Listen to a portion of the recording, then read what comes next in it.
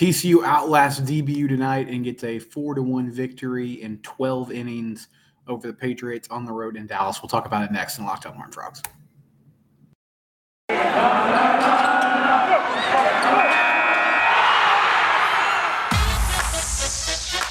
You are Locked On Horned Frogs, your daily podcast on the TCU Horned Frogs, part of the Locked On Podcast Network, your team every day.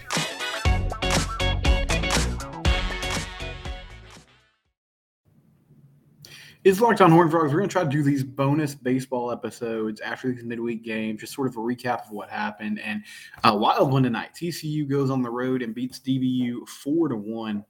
And I was thinking during this game, I should have just looked at the game notes, I guess.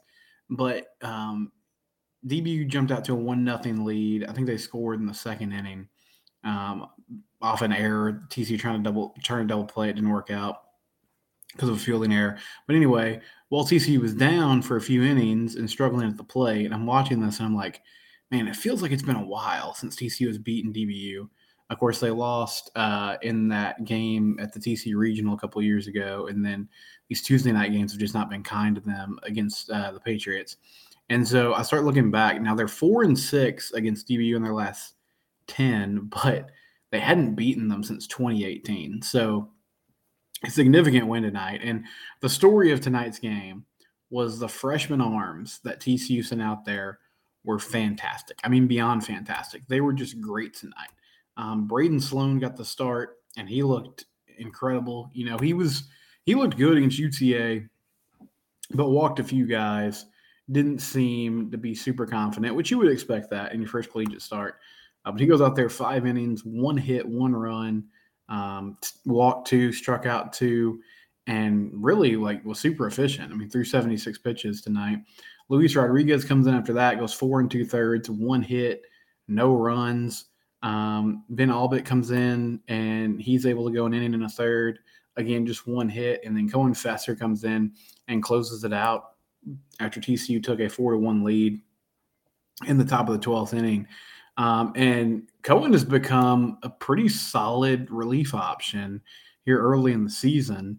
And so you're starting to see this bullpen kind of come together. I don't know how all the moving parts are going to work because Luke Savage had to start this past weekend, but you have Savage available to come in long relief. You have Cole Klecker, and now Cohen Fesser, possibly Luis Rodriguez as the year goes on. Maybe he is able to make more starts make more appearances on the weekend. Right now, it seems like he's kind of locked into that long relief role on Tuesday nights, which is a great way to get experience. But in a game where TCU struggled at the plate, left a lot of men on base again, missed some opportunities, they were able to hold down the fort and just keep getting it done. Inning after inning after inning, found a way to keep DBU off the scoreboard and give themselves a chance.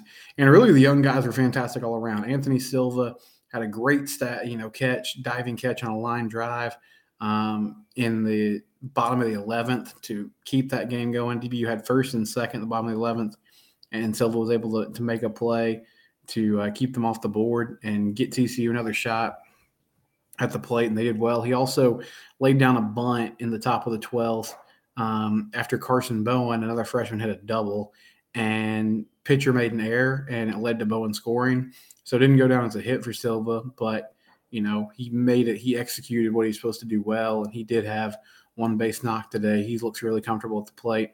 Carson Bowen has a really sweet swing.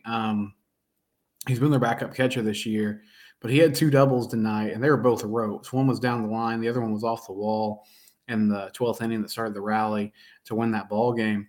But I'm wondering if he eventually works his way into that DH role on the days where he doesn't catch, just because they haven't really found anybody that's stuck there yet. So Bowen looks really comfortable with the play as well, and both him and Silva have been really, really good early on. Talented recruiting class here coming in so far.